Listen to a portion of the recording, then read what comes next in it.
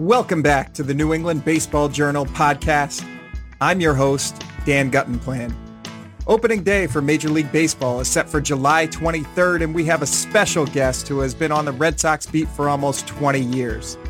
Rob Bradford will begin his 12th season covering the Red Sox beat at WEEI.com, and he breaks down the outlook for the Red Sox season, his predictions for the World Series, and some of his favorite moments covering the team since 2003. Rob also ranks the top GMs and managers during his time covering the team, and he talks about what it was like to manage Curt Schilling when the former Red Sox pitcher had a blog at WEEI. For coverage of the Futures League, Newport Collegiate Baseball League, area code games tryouts, or a history of the top teams in New England prep school baseball, visit the New England Baseball Journal website at baseballjournal.com. Now let's get right to the interview with Rob Bradford. If you're a listener of WEEI, you've heard Rob Bradford. Rob is the executive editor at WEEI.com. He previously worked the Red Sox beat with the Boston Herald and Lawrence Eagle Tribune. He's also written 2 books, Chasing Steinbrenner, following the front offices of the Red Sox and Toronto Blue Jays through the 2003 season, and Deep Drive, a long journey to discovering the champion within, which he co-authored with Red Sox third baseman Mike Lowell. Rob, how's it going? Oh, man, Dan, the fact that I'm talking with you on this podcast, this is the height of my pandemic hiatus. Right on. So, and we have baseball coming up. Everything's coming together. I know. Yeah, that's why we're having you on. So we were just talking before I started recording here. We've worked together in a couple different places. When I was, I think I was just starting at the Gloucester Times, and you were on the Red Sox beat for the Lawrence Eagle Tribune. And then what I really appreciate, back then we used to run into each other once in a while in different offices or, covering different events. And you'd always ask a million questions about what I was working on when, I felt like I should be asking you about how things are going on the Red Sox beat. Is that something that you typically care about, or were you just being nice? No, man. Well, first of all, I came from the Gloucester Times, and I came from that world. It wasn't only the Gloucester Times, it was the Salem News, it was that whole collection of papers. So, so my career path was basically when I got out of college, I was a freelancer for the Salem News, like Phil Stacey, who's the sports editor there now. And then ultimately, after a few years, I became the sports editor of the Gloucester Times. And then I became, like you said, then I went to the Lowell Sun, then I went to the Eagle Tribune. But I have more. This other stuff is obviously you cover the Red Sox, it's out there, but I want to know how the ITL is doing. I want to know how the Intertown League. I want to know how the Essex Shipbuilders are doing. I want to know what's going on back at the Salem News. And you were my sort of conduit to that. So I always appreciated it. I always thought, and I'm not just saying this, I always thought you did a really, really good job. And I know that we're going to jump forward here a little bit, but I was so happy when we had a contest at WEI, the next great sports blogger, and you entered into it. I'm like, oh, awesome. Because I knew that, number one, you weren't going to flake on us, and number two, that you were legit. And so, yeah, I love it. I love it. I love, to answer your question, no, I mean, I'd rather talk about stuff with you than a lot of people. It's funny.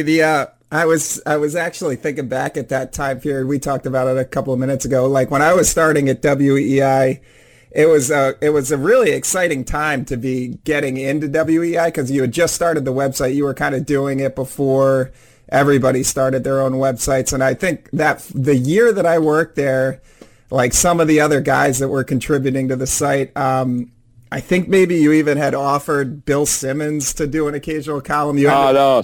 Yeah. So we started in 2008 of August. I was the beat writer for the Herald, or a beat writer for the Herald for the Red Sox, which I thought was my dream job. That was going to be it. And then EI started this project, and, it was a combination of, they were putting a ton of resources into it. At the time, EI was the be-all, end-all in the sports medium in the area. I mean, Dan, I mean, it was EI drove the conversation, right? That was it.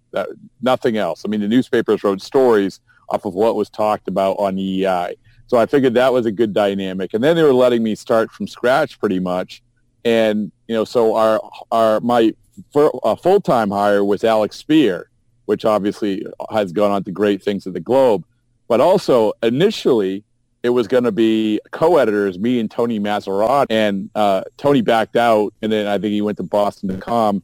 But we offered, it wasn't Bill Simmons, but we offered, we actually had him write. Will Leitch had, he was the guy at Deadspin, and people forget, at that time, Will Leitch and Bill Simmons were sort of neck and neck. Like their perception was very, very similar. And so for this project, this sports radio station website, to have this guy write for us was listen, he didn't do a very good job for us, but I will say this, sometimes perception is just as valuable as the content that you're producing.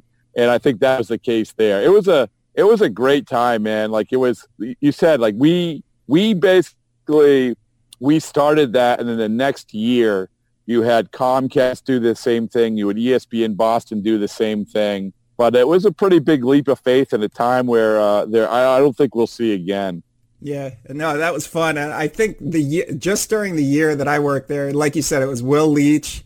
I think Curt Schilling started a blog on the website. Oh, yeah. We hired Curt Schilling, yeah. Yeah, I think Michael Felger and Kirk Minahan were both writing for the site that year. Well, Minahan was a part-time copy editor / fantasy writer. Yep. Felger wrote, Felger had a deal where he had to appear. He had a weekend show, and then he was first fill-in, and he had to write, I think, 2 or 3 columns, which one of them was a mailbag. Mm-hmm. So that was another thing. Of Will Leitch, Curt Schilling, Michael Felger, Kirk Minahan, Alex Spear, and myself, who do you think has had the most success over the last 10 years? Dan Gutenplan, no question about it. No question about it. But it's funny because it's such, I'm not going to go into it, if you want me to, I'm happy to, but there's so many great backstories to it, and Schilling is a perfect example of this. You remember, like, he had his 38 pitches blog, and we talk about social media for athletes, and we talk about, what is it? What is the Players Tribune? Oh, yeah. And all of that. Like, he was the first one. And so when he retired, we're like, I had a pretty good relationship with him. So, okay, let's try to get Curt Schilling's blog. And the negotiations for that were so trippy. I mean, it was unbelievable, going into his office and, talking with him and going through this. Finally, we strike a deal, and it was basically he was going to blog for us and appear on the radio once a week. And one of those appearances a month would have to be in studio. And I will say this about Schilling. Like, he was really, really hard to manage, but he was great for business. It's the same way as a player. Same thing. Yeah. So, it was crazy times. I know. Yeah, I think he announced his retirement on the site, and it just crashed. Dude. Yeah. Yeah. Were you there? Yeah. So were you part of, I don't know if you were at the site when that was going on, because what happened was he texted me. It was like Thanksgiving. I want to say it was the night before Thanksgiving or something like that. And it was a terrible time, whatever it was. And he texted me, said, I'm going to have a post for you later tonight. So I stay up late waiting, nothing. I wake up at 6 o'clock the next morning, look at my email, still nothing. So I go back upstairs and I watch West Wing for like 2 hours. And I come downstairs and I have a million texts from him. And he basically sent me, without letting me know, sent me his retirement post. So I immediately put it up. And as soon as we put it up, and you probably remember, this is one of the problems with our site, was our server was so bad. We cheaped out on the server. And so I put it up, and you can see it grinding to a halt. Oof. And all of a sudden, sure enough, about 20 minutes, site crashes. Curt Schilling wasn't able to retire because our site crashed. And I'm like, oh, my God, this guy is trying to retire on our site, and we can't even do that for him. So finally, we figured it out, and I guess he had jumped on a plane, so he didn't even know about it, know that he wasn't able to retire. So it was different times. I didn't realize what the, I guess you hear about all these negotiations with MLB and the Players Association. You kind of, I was doubting whether the season was even going to happen. Then all of a sudden the other day I saw a baseball beat guy tweet he got cleared to come out of quarantine and cover his team. I guess I didn't realize reporters had to go through a quarantine process. Did you do that? No, you have to fill out, what you have to do is you have to fill out a bunch of forms, basically say, did you have any of these symptoms? Have you been out of the state? Have you been to these states? And the thing that I think people are trying to get their head around is travel. Like there's absolutely no sense in reporters traveling, yet some reporters will travel just to sort of piss on their territory to say they're traveling, which is, I find, sort of offensive, because it's like people are getting furloughed and laid off, and you're opening more people to get sick by exposing people, all for the sake of getting Marriott points and sitting in a press box by yourself and doing Zoom calls, which you normally would do at home. But now we're a few days away. It looks like there's still a lot of issues. It seems like players are testing positive for the virus. Looks like the Blue Jays aren't going to be operating out of Toronto. How do you expect the season to play out? How do you think we'll look back on it and remember this season? Well, I think the season's too big to fail. So when everybody says they're not going to make it through the season, I don't agree with that. First of all, I think that after that initial weekend of, oh my goodness, the tests aren't coming back, we're shutting down workouts and everything else, like anything, you figure it out. I mean, this is new to everybody. So they figured out a lot of this. There's still going to be some bumps in the road, but you do have 60 players to draw from for each team. And the playoff money means so much to the owners that I don't think they're going to just jump ship because a couple guys get COVID-19. I do think as we sort of head into opening day here, there has been a shift in the players' perspective about, hey, now we can concentrate on baseball. We can focus on baseball because we do feel fairly safe. I mean, honestly, Dan, like the thing is, these guys, you can say stay 6 feet away from each other and don't high five, but they're the ones getting tested every single day.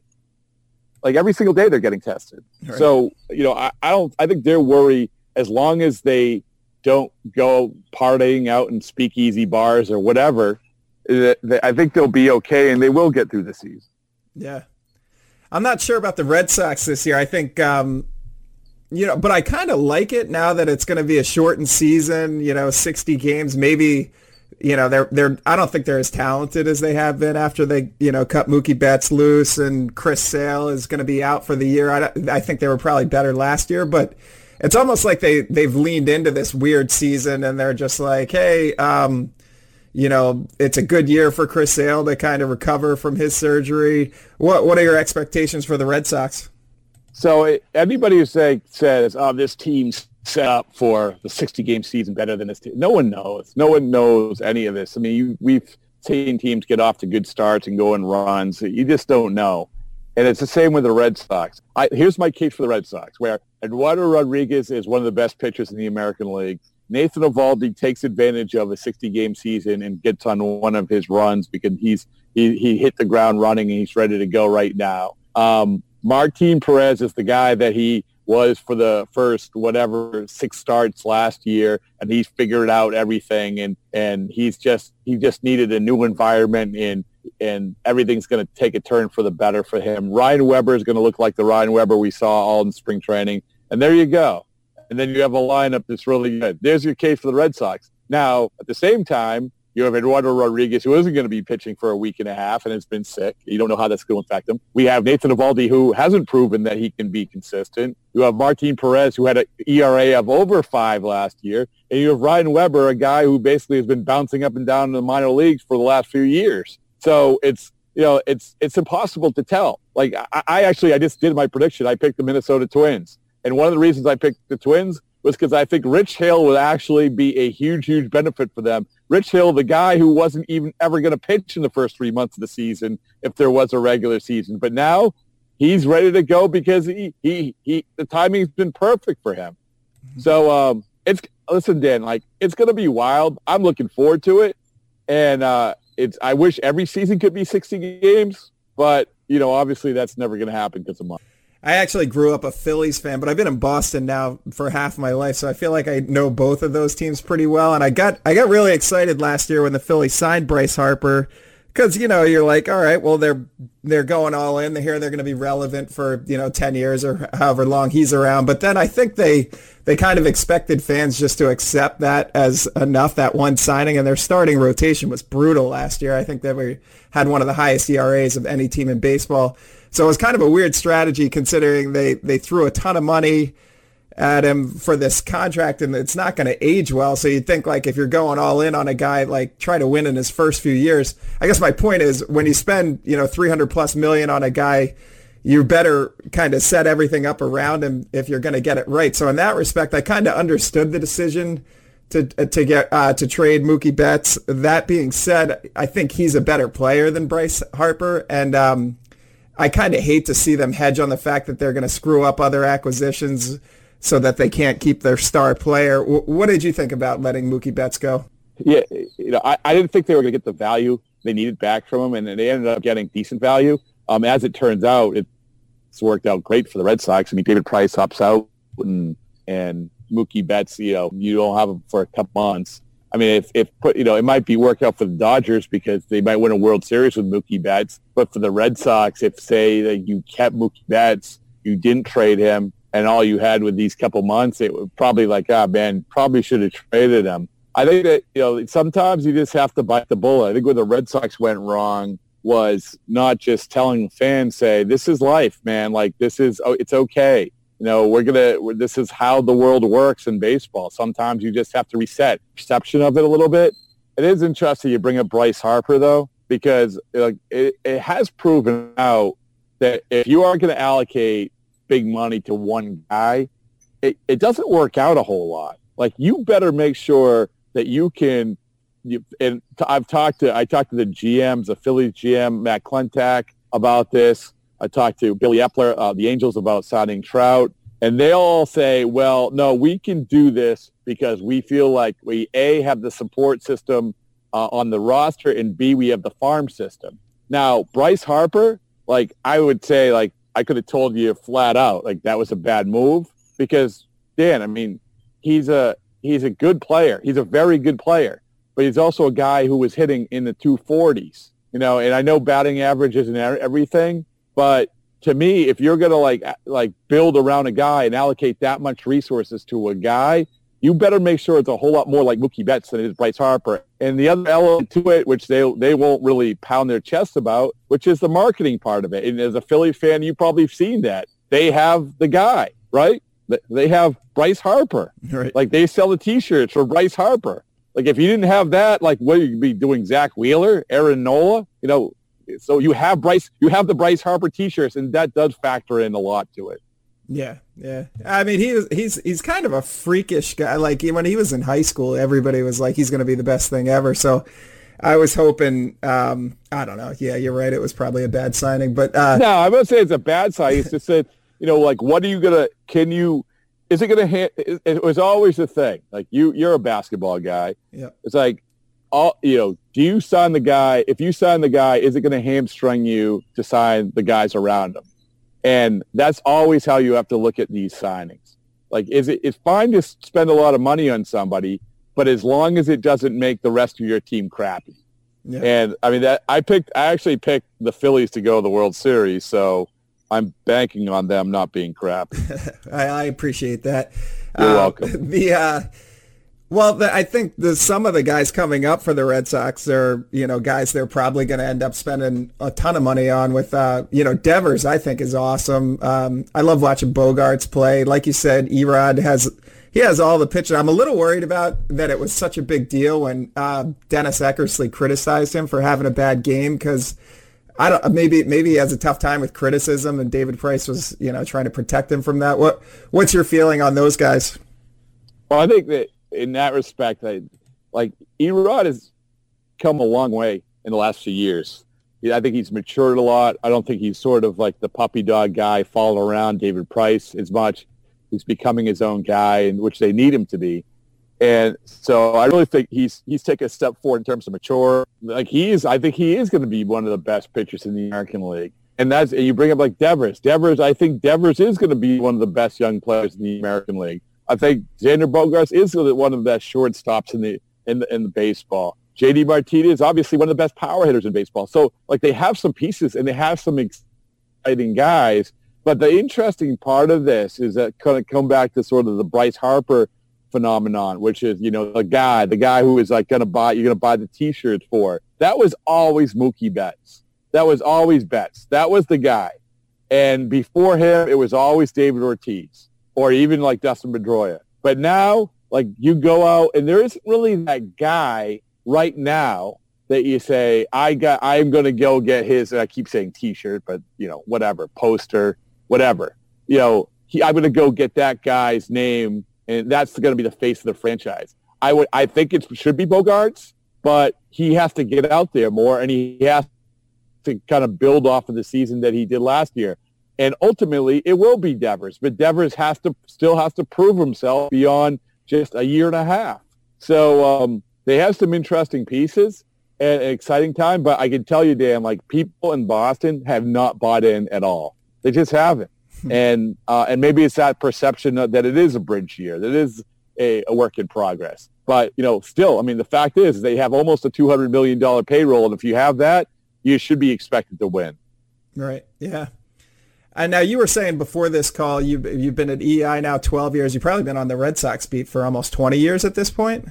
Yeah, I mean, it's sort of weird because, like I said, I got the Salem News, you're stringing, you're doing high school stuff, and then I did a freelance thing for a while, which is I was around the Red Sox, so I was doing stories for the hometown papers as a player, so freelance stories. And then, I go to Gloucester. I don't really do Red Sox. The Fishermen's football team is not going to allow you to do Red Sox games. Right. And so, and then I went to School Sports Magazine. There's no Red Sox there. Then I went to the Lowell Sun. And I guess so I did a book, as you mentioned, Chasing Steinbrenner, where I followed around Theo Epstein in his first year and J.P. Ricciardi when he was the general manager of the Blue Jays.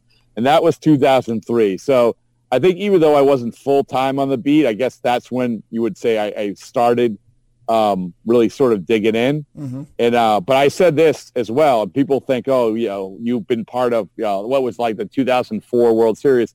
Like, I was answering field hockey calls at the Lowell Sun during the 2004 World Series. Yeah. So the Eagle Tribune, when I started there in 2005, that was really like when I was like, okay, this is your beat. And I was only there for a year and a half, and then I go to the Herald and the EI. Yeah, one of my favorite things about I covered the Red Sox a little bit when I was with I guess I was an editor at Newburyport Daily News, and we used to kind of do like Sundays were up for grabs if you wanted to cover the Red Sox for a home game. So myself and Alan Siegel kind of split that. And so I covered, I don't know, maybe like a dozen games over the course of a season or two. And I always got a kick out of like the big personalities in the clubhouse in baseball. I think that was back in like the Jonathan Papelbon, Julian Tavares type days where Bobby Valentine was there for a year. Who was the most bizarre person you ever covered on the Red Sox beat? Oh my goodness. You mentioned one, Julian Tavares was very bizarre. Yeah. Bizarre is a good way to put it because that's the thing I don't, and I think that maybe you can appreciate this, that being in clubhouses and locker rooms, is that you have these people get out of journalism school, right? And they show up and they have the notepad and the recorder, even though, like, okay, you don't need both. Like, that's just a fact. Right. And so you have everything that you're taught and you know how to write a lead. But if you walk into a baseball clubhouse, you have 25 guys from 25 different backgrounds, and they all have different personalities.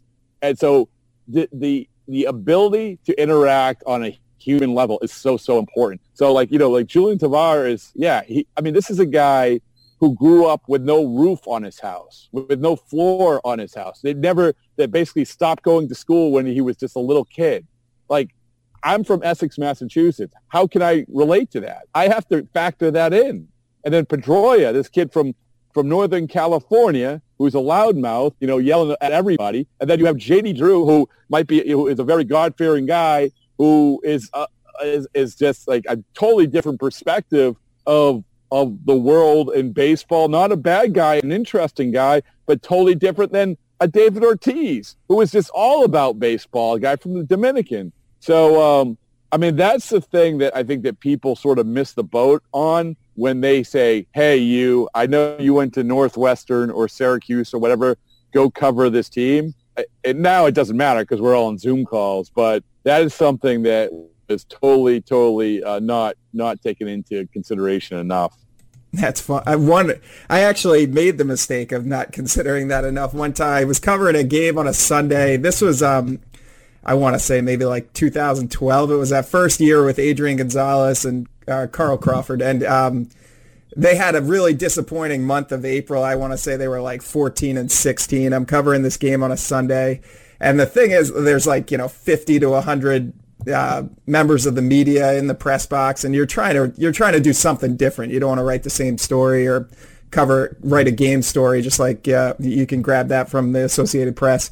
So anyway, I'm covering the game. I'm in the clubhouse after the game, and throughout the course of the game, I'm just reading through the notes that they give you. And like the one thing that caught my eye is I think the Red Sox went into the game like 0 for their last 21 with runners in scoring position.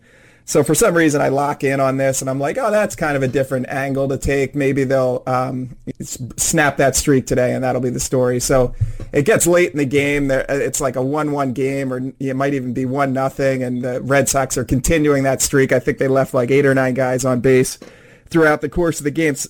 Finally, they have a walk-off hit. Adrian Gonzalez hits it off the wall. It's a walk-off win. So I get down to the clubhouse, and it's always tough to figure out when do you approach the guy, because he gets to his locker, he sits down, he's kind of changing, and I'm like, oh, it'd be cool if I get him right now. This would be an exclusive one-on-one before everybody crowds around with their cameras. And so I walk up, and I'm like, hey, I just wanted to introduce myself, and I was like, the one thing I wanted to ask you about, I guess the Red Sox went into this game 0 for 21 with runners in scoring position, and then it was 0 for their first 9 tonight. Do you think a hit like that could kind of turn, break the tide and, really get you guys going so that you're all of a sudden a good team with runners in scoring position? He's like, I don't know who you are, man, but you're looking at this through the wrong colored glasses. And he's like, we just had a walk-off win, and you're asking me about runners in scoring position. So all these guys are crowding around me, and they're like, hey, let's usher this guy out of here. Nobody knows who he is. He's picking a fight with Adrian Gonzalez, and I was just like, I don't know how that happened. But yeah, Adrian Gonzalez, by the end of that year, he got kind of, it seemed like he was a little bit sensitive about everything. Well, was that 2011 or 2012 when he ended up getting traded? Yeah, so I think it was, I think it was his first year there. Okay, so that doesn't surprise me. It's perfectly legitimate question.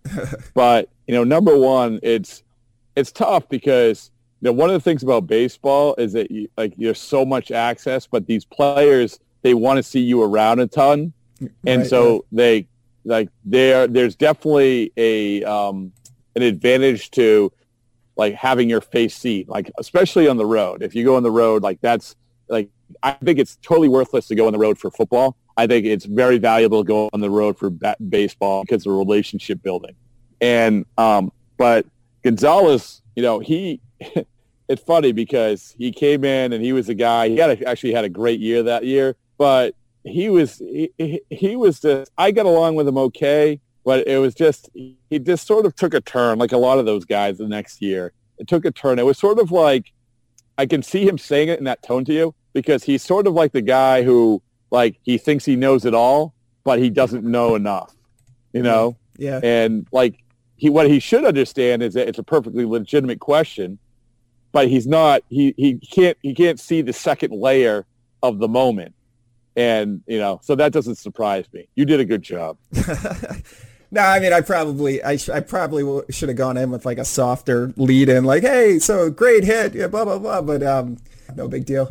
So yeah, I wanted to ask when you mentioned Theo Epstein and following him for a year, that must have been really cool. I think the general manager of the Red Sox is a difficult job. I guess it depends on your perspective. On one hand, you've got the resources, the money, the history of being a championship contender, at least here in the last 15, 20 years, the fan interest, the budget. But on the other, I think there's a shelf life for it. You can try to you can try to kind of do the draft and develop route like Theo wanted to do, but there's really not a lot of patience for that. Eventually, you have to make some big moves to drive the ratings for NESN, and then once you do, you get fired once those moves look bad.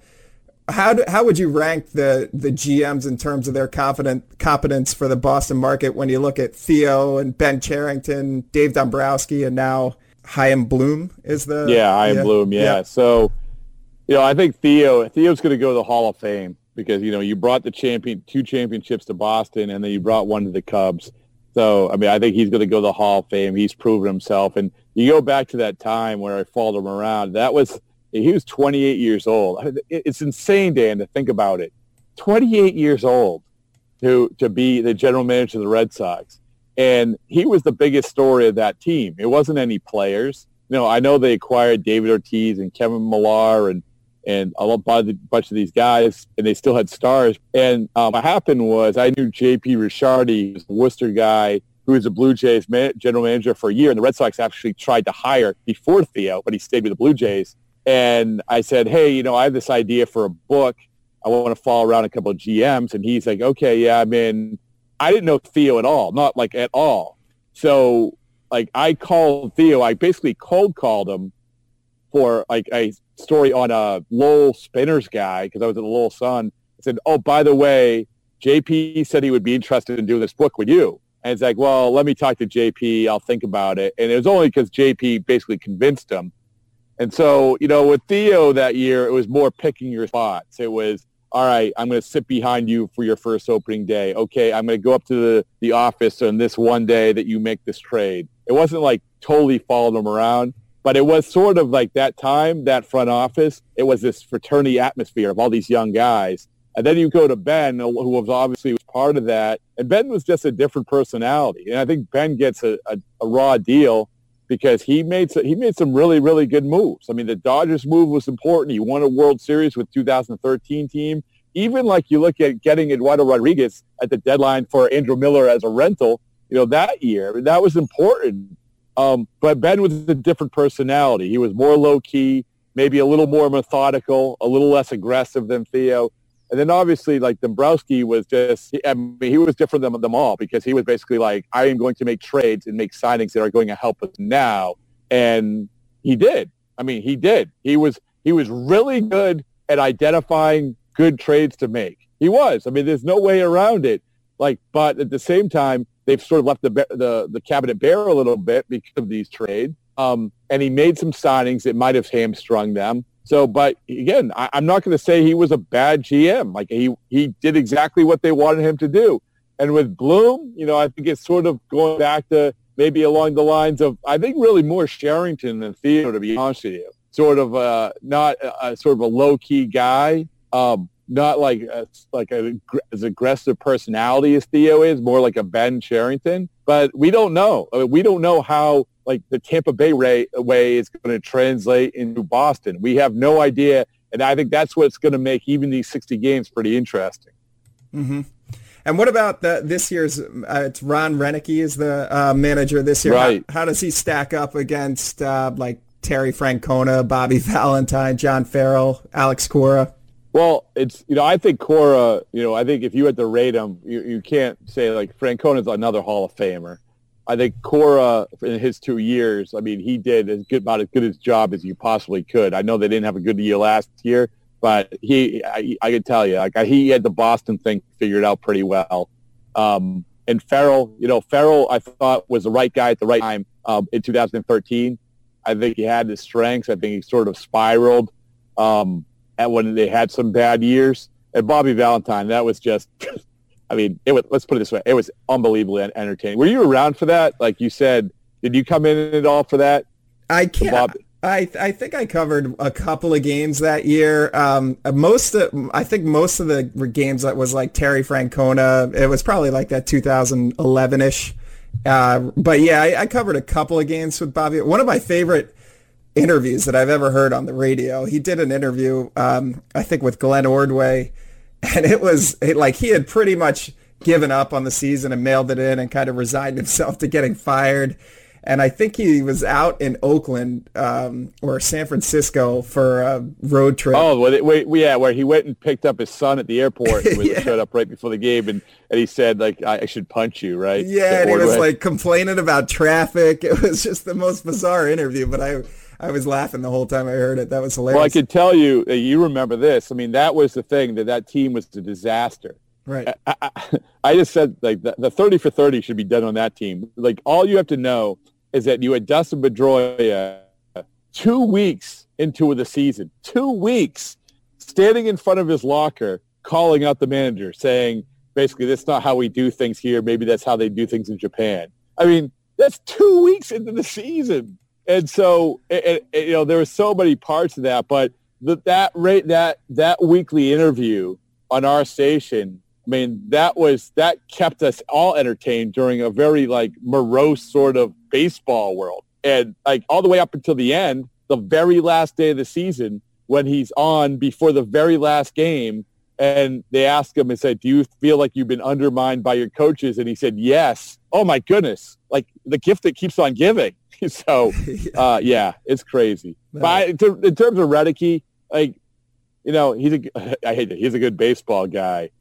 But, he is. But personality is completely different. I've been nodding off during some of these Zoom calls. Not the dynamic personality that Cora could be. So, again, this 60-game season, I think that, it could go. You ever see the movie? Do you see the movie 42 with the Jackie Robinson movie? Yeah, I've seen that. Okay. Remember when they bring in, like, the Dodgers manager who just sits here in his street clothes? Yeah, yep. Yeah, and I'm like, okay, like, that's what Reddick it kind of feels like. Yeah. That's unfair to him, but it's just such a low-key guy and so different than Cora. And, it's going to be interesting to see how it translates. Shouldn't they bring back Cora after this year? Is there any way they'll do that? It seems like they should, right? Yeah, I don't think they will. And I think that, like, the Chaim Bloom, every time he's been asked this question, like, the thing that he definitively says, he said, we moved on from Cora because of what happened in Houston, not what happened in Boston. But the key part of that phrase was, we moved on from Cora. Because if you listen to Sam Kennedy, if you listen to some other people in the organization, like, no, it was a mutual parting. That was sort of the press release and everything. But Chaim Bloom has made no, like, doubt about it. Like, he's saying, we moved on from Cora. So, and that's the guy who's ultimately going to make the decision about the manager of the Red Sox, and he's basically saying it's not an option. That's weird. Yeah, you'd figure if a coach comes or a manager comes in and has the market figured out like the way Cora did, and I guess he really had a problem with what he was doing in Houston. Oh well. Yeah. Well, Rob, I really appreciate you being generous with your time. I know the season's just about to start, so I'll let you get going. But thanks so much for taking the time and doing this. And we'll be following you closely on Twitter at Bradfo and on the WEEI website. But thanks so much for taking the time. Listen, it was number one, it was a highlight to talk to you again, Dan. And number two, it was a highlight to be on this podcast. Because I can tell you it's a million times more entertaining than going to Fenway Park, staring at a baseball game, and then doing Zoom calls. That's my existence now. This is much more fun. Yeah. So thank you for having me. You got it.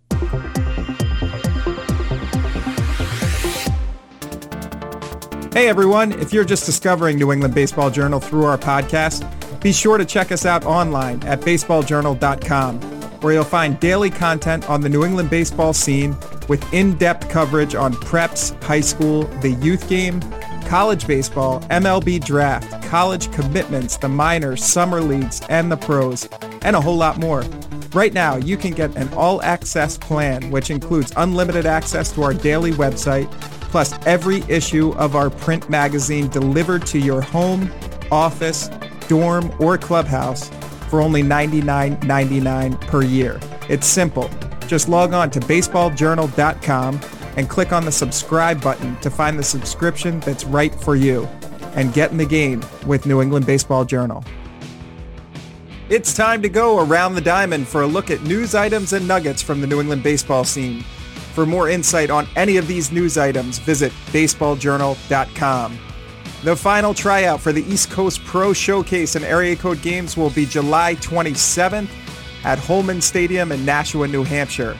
Several New England players appear to be locks to make the Northeast roster, including Dexter School outfielder Joshua Baez, North Attleboro High pitcher Dennis Colleran, Phillips Academy infielder Jack Penny, and St. Peter Marion Central pitcher Luke DeLongchamp. Phillips Andover rising sophomore Thomas White recently impressed at the Area Code Game tryouts at Frazier Field in Lynn when he pitched 5 innings in an exhibition game against the North Shore Navigators. Joshua Baez also struck out the side in 1 inning of work. Their early favorite for MVP of the Futures League is Nashua Silver Knights outfielder Jared Dupree, who is a junior at Northeastern. He is picked up right where he left off during his sophomore season at Northeastern when he hit .359 with 2 home runs and 13 RBIs in just 15 games. He leads the Futures League in batting average with a .442 average and home runs with 5. The Top New England Prep Schools series continues this week with a look at the 2010 Cushing Academy team that went 17-3 on its way to a Central New England Prep School Baseball League Championship. For more on any of these stories, visit baseballjournal.com.